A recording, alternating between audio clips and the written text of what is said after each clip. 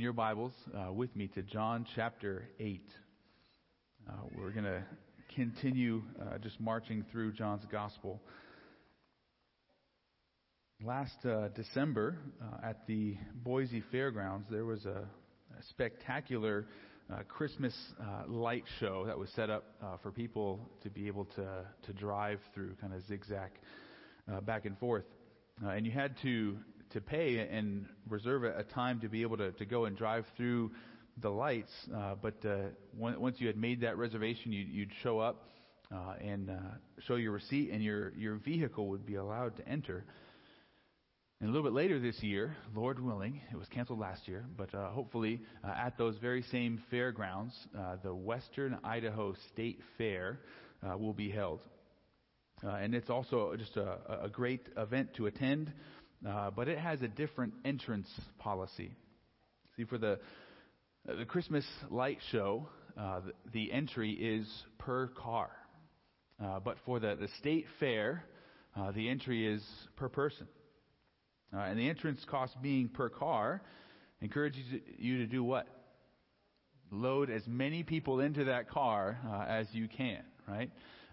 And if you're in the car and the car is paid for, then you are good to go. And you don't have to worry about anything else. It doesn't matter how many people are in the car, because if the car is paid for, everyone in the car is good.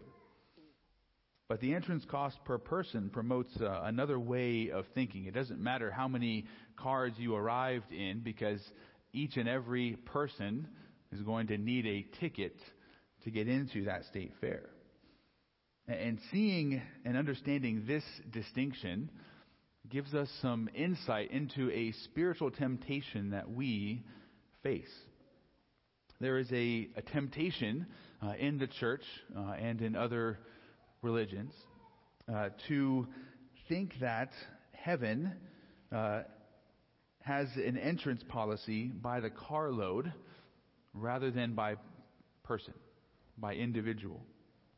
There are some parents who think that because the kids are in their family, because they've grown up in a Christian home, that their children will be able to ride into heaven with them. And there are some children who think kind of along those same lines. Their parents are Christian, and they're in the car with their parents, so they're just going to get in as well. They don't have to worry about anything. Everything's taken care of. But this is a significant temptation, and we would love for it to be the case, right? And it's every parent's wish they were in charge of their child's salvation, isn't it? Wouldn't that be great if you could just pay for the car and bring in as many people as we wanted? But it doesn't work that way. Entrance into heaven is by individual admission, not group admission. And this temptation is so common in the church. And I guess just out of curiosity, how many of us here grew up as a church kid attending church? I just want to, by show of hands. So you see that this is a common experience in the church. And there eventually has to come a time, even as we got to celebrate a new member today, has to come a time where every church kid realizes that they're not going to get into heaven according to that group admission. And really this principle that we're going to be looking at, that Jesus is going to teach today, is that your physical heritage does not guarantee your spiritual heritage. Again, this temptation is nothing new to the modern church. It is an ancient temptation. The Jews during Jesus' time had also given into this false idea of group salvation, or entrance into heaven by the carload, or the caravan load, I guess, back then. But the Jews of Jesus' time believed that their physical heritage in Abraham would secure their entrance into heaven. One rabbi put it this way. He says, Abraham himself sits behind the gates of hell and does not permit any wicked Israelite to enter. It was in the rabbinic literature. that no matter what an Israelite did, Abraham would be there to make sure that they were never going to be judged. Another early church writing, a Christian theologian named Justin Martyr was having a debate with a Jewish man named Trypho. And in the document of the book called The Dialogue of Trypho, the Jewish man says this: they who are the seed of Abraham according to the flesh shall in any case, even if they be sinners and unbelieving and disobedient toward God, shall share in the eternal kingdom. Now that was the Jewish mindset of that time, that they were good. Now, they were assured of their salvation simply because way back they were related to Abraham. But it is this false assurance of salvation that Jesus is going to demolish here in John chapter 8, and what we're going to look at this morning. Again, if you're there in John 8, we're on the last day of the Feast of Tabernacles, and Jesus is teaching in the temple. And as Jesus has been teaching, chapter 8, verse 30 shows us that there were many people who began to believe in him at that time. And then verse 31, if you look with me, Jesus begins to address those people who were starting to believe in him. So Jesus said to the Jews who had believed him, "If you abide in my word, you are truly my disciples. And you will know the truth, and the truth will set you free." And they answered him, "We are offspring of Abraham and have never been enslaved to anyone. How is it that you say you will become free?" So Jesus was teaching them about what it really means to follow him. And he says, I have the power, the ability to set you free. And they say, "What?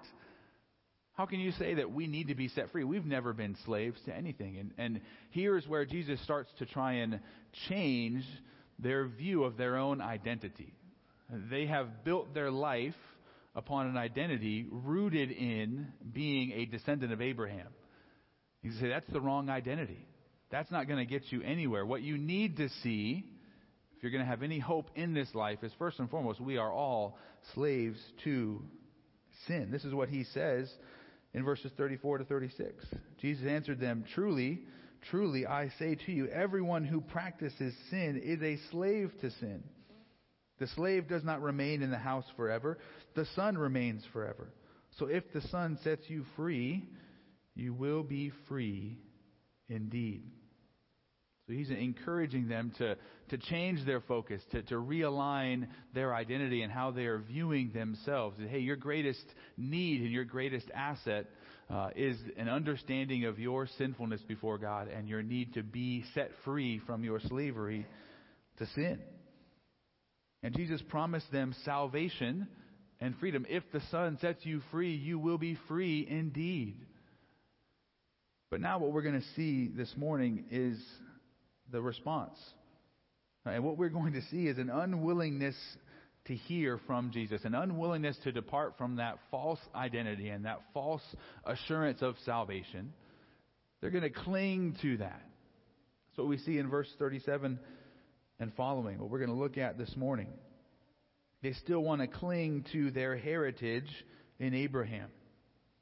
Verse 37, Jesus says, "I know that you are offspring of Abraham, yet you seek to kill me because my word finds no place in you. I speak of what I have seen with my father, and you do what you have heard from your father." And they answered him, "Abraham is our father." And Jesus said to them, "If you were Abraham's children, you would be doing the works of Abraham. But now you seek to kill me, a man who has told you the truth that I heard from God. This is not what Abraham did." So in this passage, Jesus is going to make a distinction here between those who are the physical descendants of Abraham and those who are his actual spiritual children. There's going to be two words that are going to kind of play off of one another. And this is seen in the Greek. In verse 37, the ESV translates the word offspring. "I know that you are offspring of Abraham." There's a Greek word, sperma. It just means the literal physical descendants of someone. But then if you look down at verse 39, if you were Abraham's children. That's a different Greek word teknon. It's the idea here of having the characteristic of some other being, of someone else, or here in the idea of characteristics of Abraham and ultimately of God. And so the point that Jesus is going to make is, you're physically related to Abraham, but you're nothing like him. And the Apostle Paul is going to make a similar distinction in Romans chapter 9, verses 6 and 7. It says, "But it is not as though the word of God has failed, for not all who are descended from Israel belong to Israel, and not all are children of Abraham because they are his offspring, but through Isaac shall your offspring be named." So the Apostle Paul even points out that, hey, not everybody who was descended from Abraham inherited the promise. Abraham had two sons, right? Ishmael and Isaac. And Isaac was chosen and Ishmael was not. So Ishmael was physically descended from Abraham, but he was not considered in the promises given to Abraham. Another passage in Romans chapter 2, verses 28 and 29, Paul says, "For no one is a Jew who is merely one outwardly, nor is circumcision outward and physical, but a Jew is one inwardly, and circumcision is a matter of the heart, by the Spirit, not by the letter. And his praise is not from man, but from God." And so this is a very important distinction that we need to understand, that we need to clearly make as parents, a distinction that we need to understand if you're a church kid. If you're sitting here and growing up in this church, you need to understand that simply being in attendance here, growing up in a Christian home, participating in church activities does not necessarily mean that you will receive the spiritual heritage that your parents have. Again, heaven is not going into by the carload. It's an individual turnstile. Physical heritage does not guarantee spiritual heritage. That's what we have to understand. Now, and this principle beckons us to examine our lives and to consider whether we are mere physical offspring or actual spiritual children. But how do we go about examining our lives to determine this? What should we look for? Well, Jesus is going to walk us through this examination process. And he's going to give us 3 steps, and that's what we're going to see this morning. But before we jump in and look into those steps, I'd like to just pause and pray and ask the Lord to bless and guide our study this morning. Heavenly Father, you are the God of all wisdom, knowledge, and truth. And we would implore you now to work in us and through us, to use your Spirit, to use your word, to pierce our hearts, to expose them to our sight. Help us to see what actually is rather than merely what we want to see.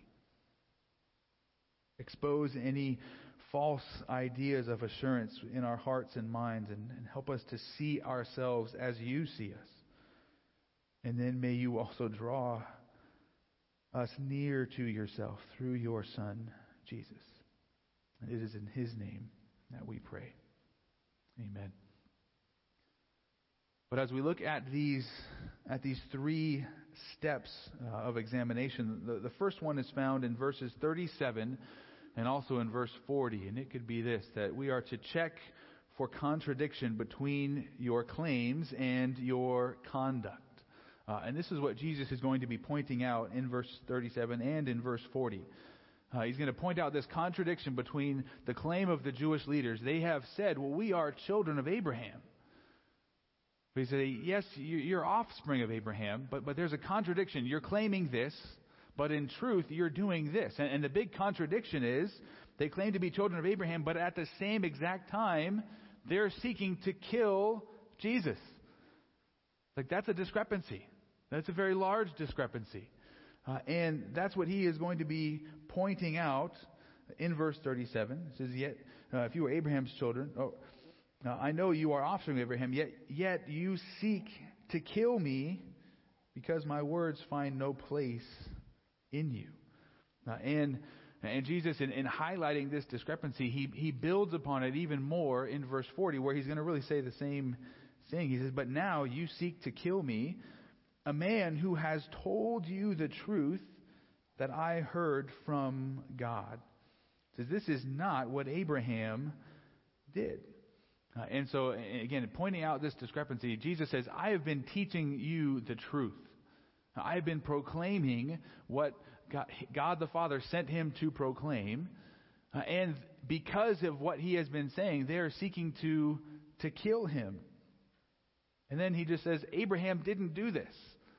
And what is he referring to there? Well, back in Genesis 18, if you go back and look at it this week, there were 3 visitors who came and spoke with Abraham.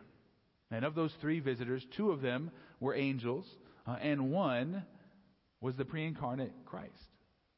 So Jesus came to Abraham. And how did Abraham respond to him? He welcomed him. He received him with joy, with faith, and showed him honor and respect. When Jesus went to Abraham, he was received. But when Jesus came to the Jews of his own day, how did they receive him? They rejected him over and over and over again. Again, what a contradiction to their claim that they are spiritual and physical descendants of Abraham. And Jesus is saying this is just not true. It's a major discrepancy here. You say this, and yet you are trying to kill me. And this contradiction between claims and conduct is all too common of religion during Jesus' time, but also it's still very prevalent in our own time. And many of you have probably heard the recent news concerning a very famous Christian apologist, Ravi Zacharias. And now he died in May of 2020. But even during the last few years of his life, there was a growing number of accusations against him. Now, the small accusations were that he was exaggerating his academic credentials, claimed to teach and be an invited professor at Oxford and Cambridge in England, and they're like, we've never invited him to speak here. Now, but even worse than just exaggerating his academic claims, there were egregious accusations of sexual misconduct. And so shortly after his own death, his ministry, Ravi Zacharias International Ministries, investigated. Now, they hired an independent law firm and says, can you look into all of these accusations that are coming against Ravi? And at the end of December last year, RZIM confirmed that the allegations were true. And they released this statement. They said the interim investigation indicates this assessment of Ravi's behavior to be true, that he did indeed engage in sexual misconduct, and this misconduct is deeply troubling and wholly inconsistent with the man Ravi Zacharias presented both publicly and privately to so many over more than 4 decades of public ministry. We are heartbroken at learning this, but feel it is necessary to be transparent and to inform our staff, donors, and supporters at this time, even while the investigation continues. They made that statement at the end of December, and then in February of this year, all of the details of that investigation were made public. It was all made known, and it was ugly.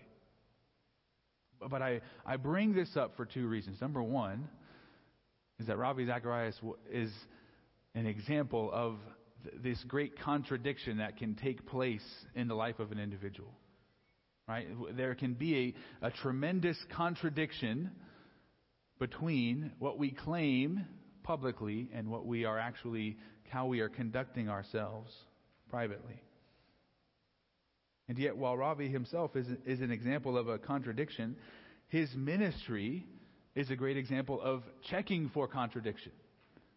Because they're getting all of these accusations, and what do? They don't just say, well, let's just hush this up. Ravi has died. Let's just try and safeguard his reputation. They say, no, we need to figure out the truth. Are these accusations true? And so they hire this impartial law firm to find out the truth. They check. And the truth comes out. And again, with the truth, what do they do with it? They don't hide it and tuck it away. They say, all of this needs to be laid open. This is a tremendous contradiction in this ministry leader, and it needs to be made known. And they have been quick to announce, to confess, to acknowledge, and then seek to make restitution for what Ravi Zacharias did in his life. And if we check for contradictions in our own life, we don't need to hire a law firm. We just need to do some self-introspection. And again, I'm not a prophet, but we are all bound to find some level of contradictions in our life. We are bound to find that because we are all sinners. And when we see these contradictions, we shouldn't pass over them lightly. We shouldn't ignore them. We shouldn't explain them away, blame them on others. We should ask some additional questions of these contradictions in our lives. Is it one sin? Is it a pattern of sin? Am I willing to confess and repent?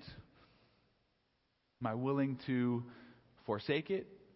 Or is the desire to continue to conceal it? I should also mention that back in 2017, there was one woman who came forward and made public allegations against Ravi Zacharias. And rather than confessing at that point in time, he accused her of slander, settled out of court, and made her and her husband sign a non-disclosure agreement. Again, he fought to continue to conceal his sin.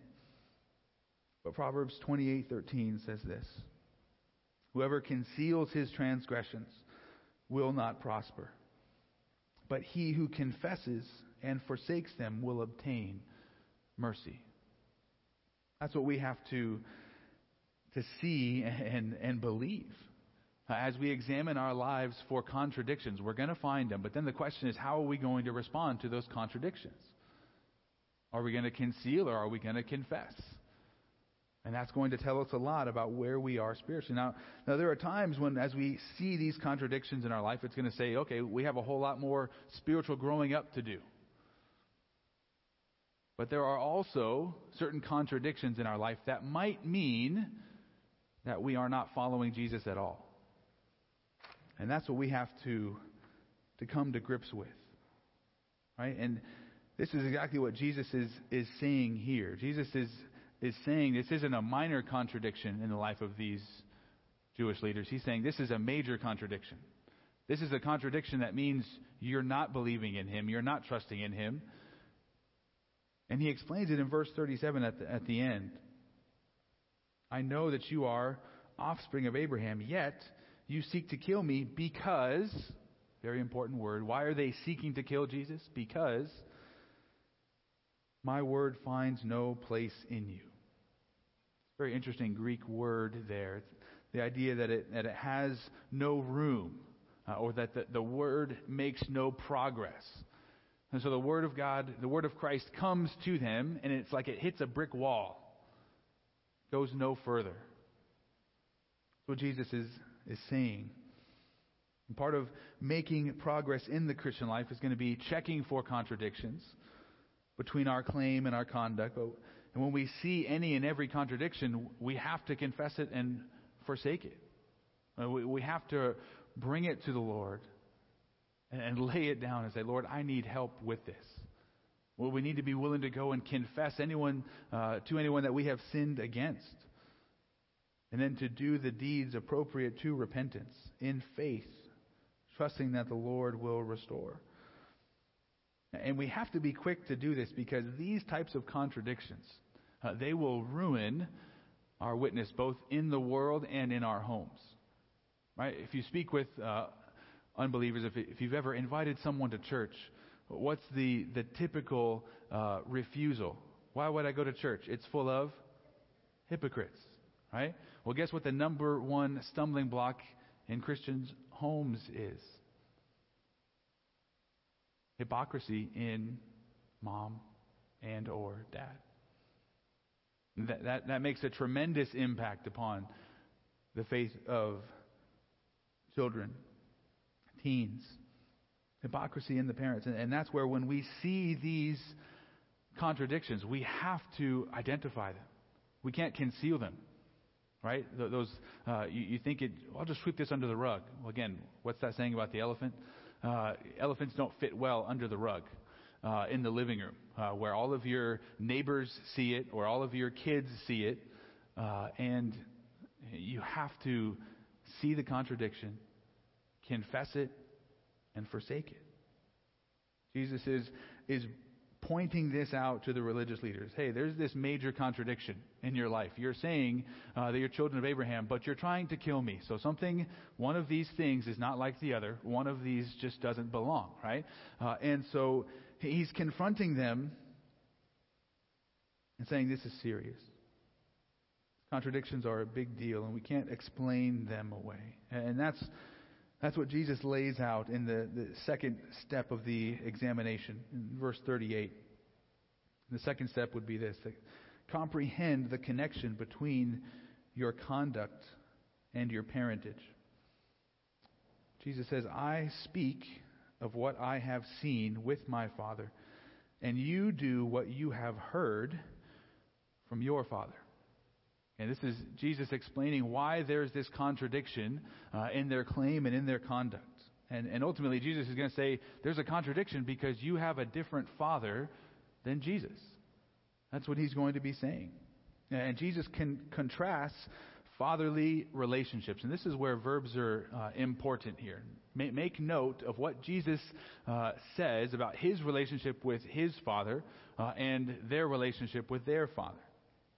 He says, concerning himself, Jesus emphasizes speaking and seeing. Okay? Jesus is emphasizing that he himself has seen God the Father, has a relationship with him, and now Jesus is going to be proclaiming what he has seen from his own eyewitness testimony. But the emphasis with these Jewish leaders, or these who have claimed to follow Jesus but are also seeking to kill him, concerning them, he emphasizes hearing and doing.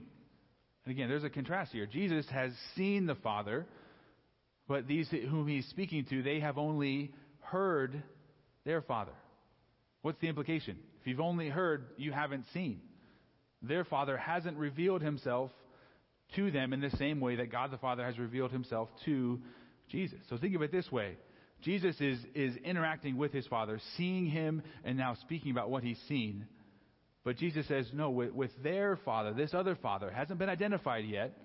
You haven't seen him. You're only hearing him, like he's there whispering in your ear. And then you're going and acting upon what you've heard, even though you really haven't seen who your Father is. And again, he has not clearly stated the identity of their Father. But he mentions him here in verse 38. This is your Father. He mentions again in verse 41, which we'll look at next week. He says, you are doing the works your Father did. And then in verse 44, he's going to really bring down the hammer. Again, Jesus is trying to demolish their false assurance of salvation. They think they're children of Abraham, and he's going to say, really, verse 44, you are of your father, the devil. He's going to lay that out to them. If they have a complete misunderstanding of their relationship with God, they think they're in one family, but they're really not. We'll look at that more next week. There's so much there. I was planning on doing 37 to 47 this week, but it just didn't happen.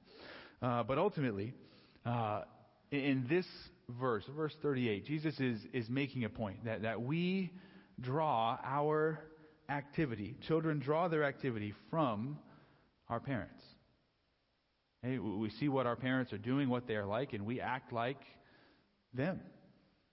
And not only do children inherit the physical and genetic characteristics of parents, but we also begin to act like them for better or for worse.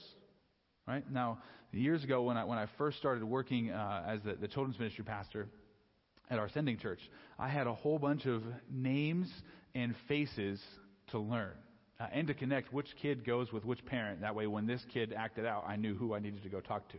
But all of those things. So what I would do, and Mike and Emily Crace were at our church at that point in time, and I said, okay, let me try and get a mental snapshot of husband, wife, all of the kids together. And as I would do that, I would start to see family resemblances.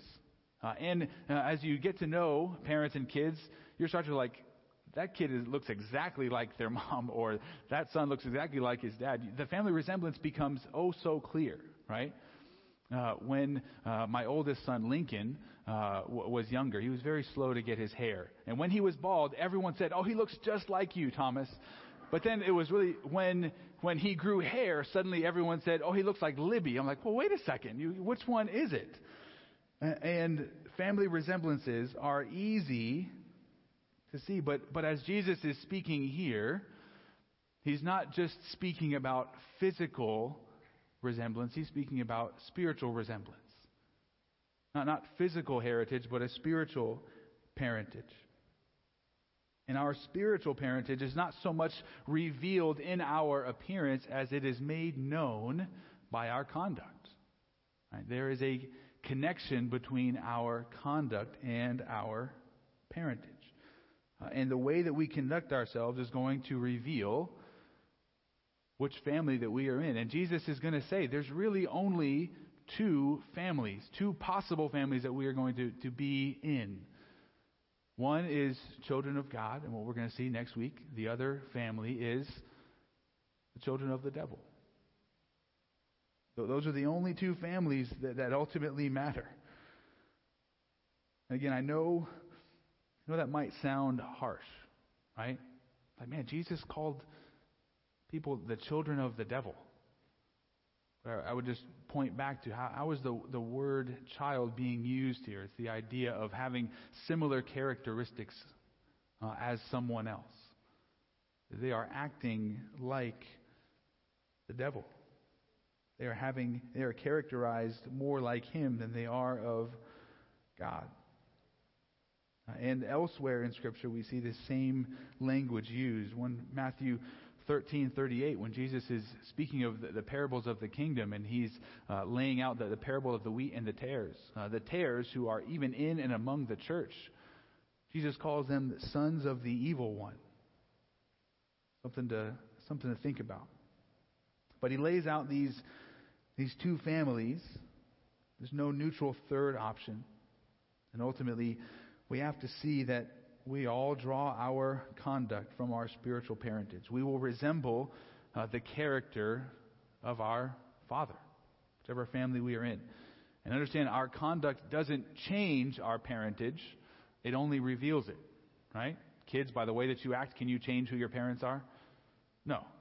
I know, I've got some well, that would be kind of cool if I could do that. It doesn't work that way, right? Your conduct only reveals parentage. It doesn't change it. So there are some who have made a decision to pray the sinner's prayer, or the decision to be baptized, and then they live a life that is characterized more by sin and deception and idolatry than by following Christ.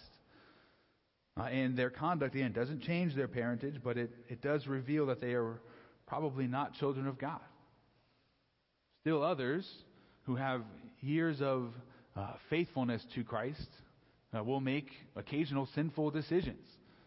Again, their actions don't change their parentage, but when they do sin, they confess and forsake, and they repent. And that confession and forsaking reveals that they are children of God. And when we speak of conduct here, this is more the focus of ongoing, continual habits, not one or two events. It's what's your overall lifestyle. Are you living in rebellion against God or living in submission to God, albeit imperfectly? And 1 John chapter 3, verses 4 through 8 says this: everyone who makes a practice of sinning also practices lawlessness. Sin is lawlessness. And you know that he appeared in order to take away sins, and in him there is no sin. And no one who abides in him keeps on sinning. No one who keeps on sinning has either seen him or known him. Little children, let no one deceive you. Whoever practices righteousness is righteous, as he is righteous. Whoever makes a practice of sinning is of the devil. For the devil has been sinning from the beginning. And the reason the Son of God appeared was to destroy the works of the devil. And so ultimately this question is raised, right? What does the overall life conduct reveal about you and your parentage? What does it say?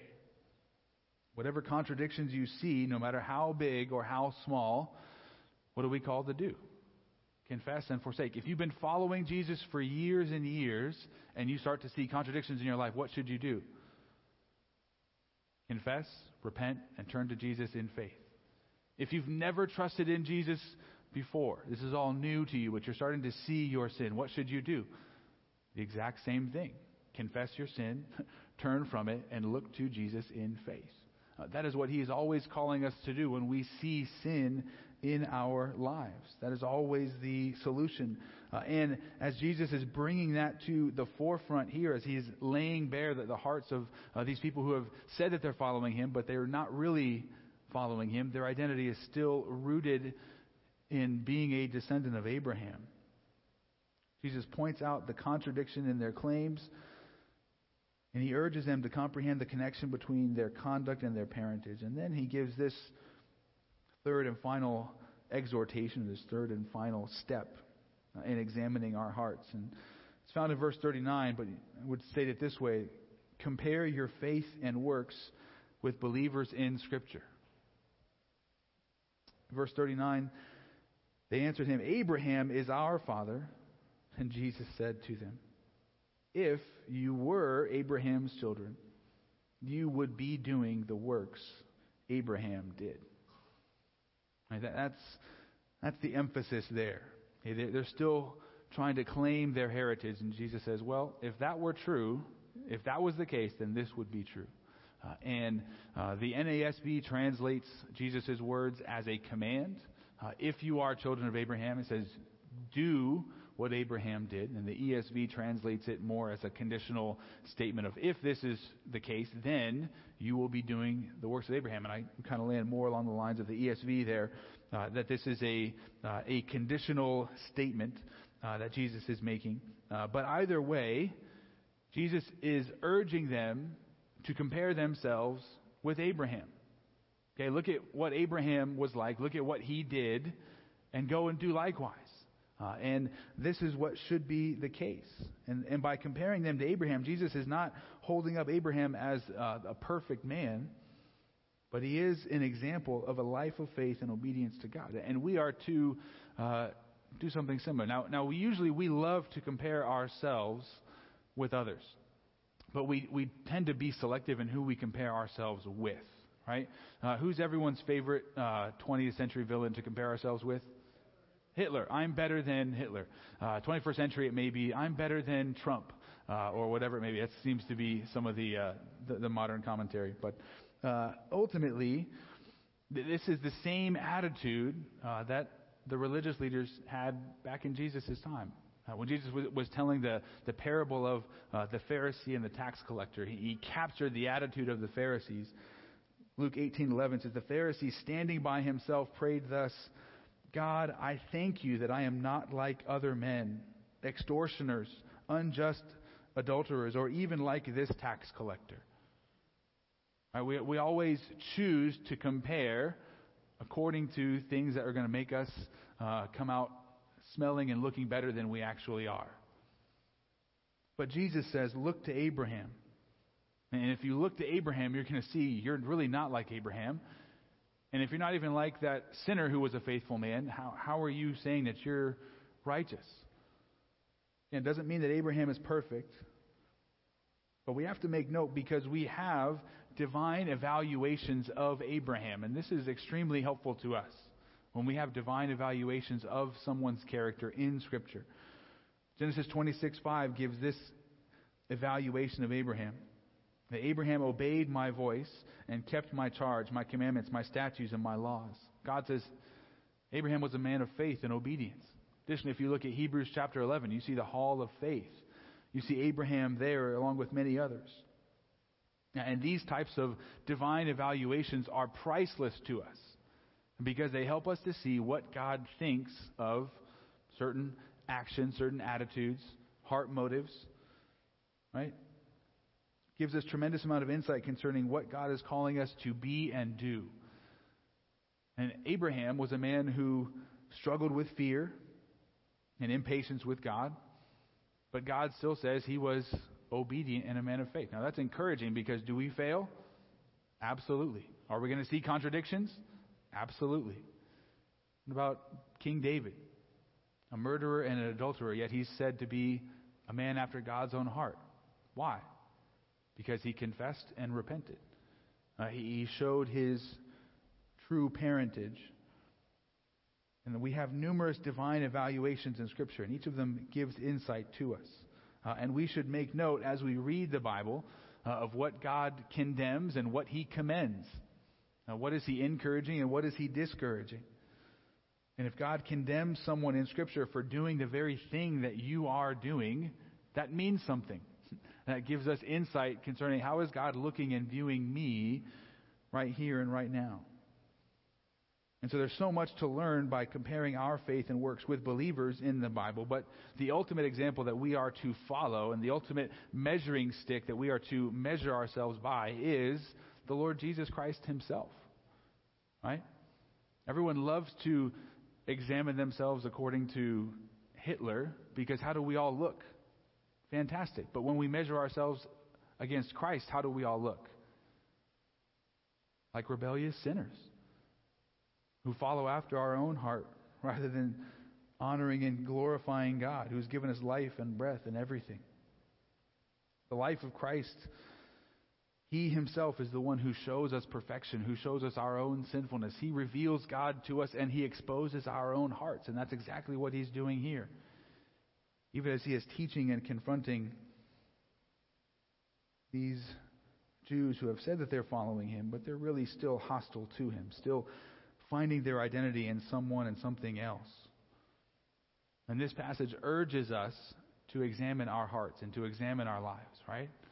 In these 3 steps, check for any contradictions between our claims and our conduct.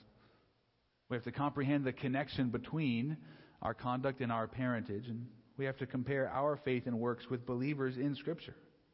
Do as they did. I would close with this. Galatians chapter 3, verses 27 to 29.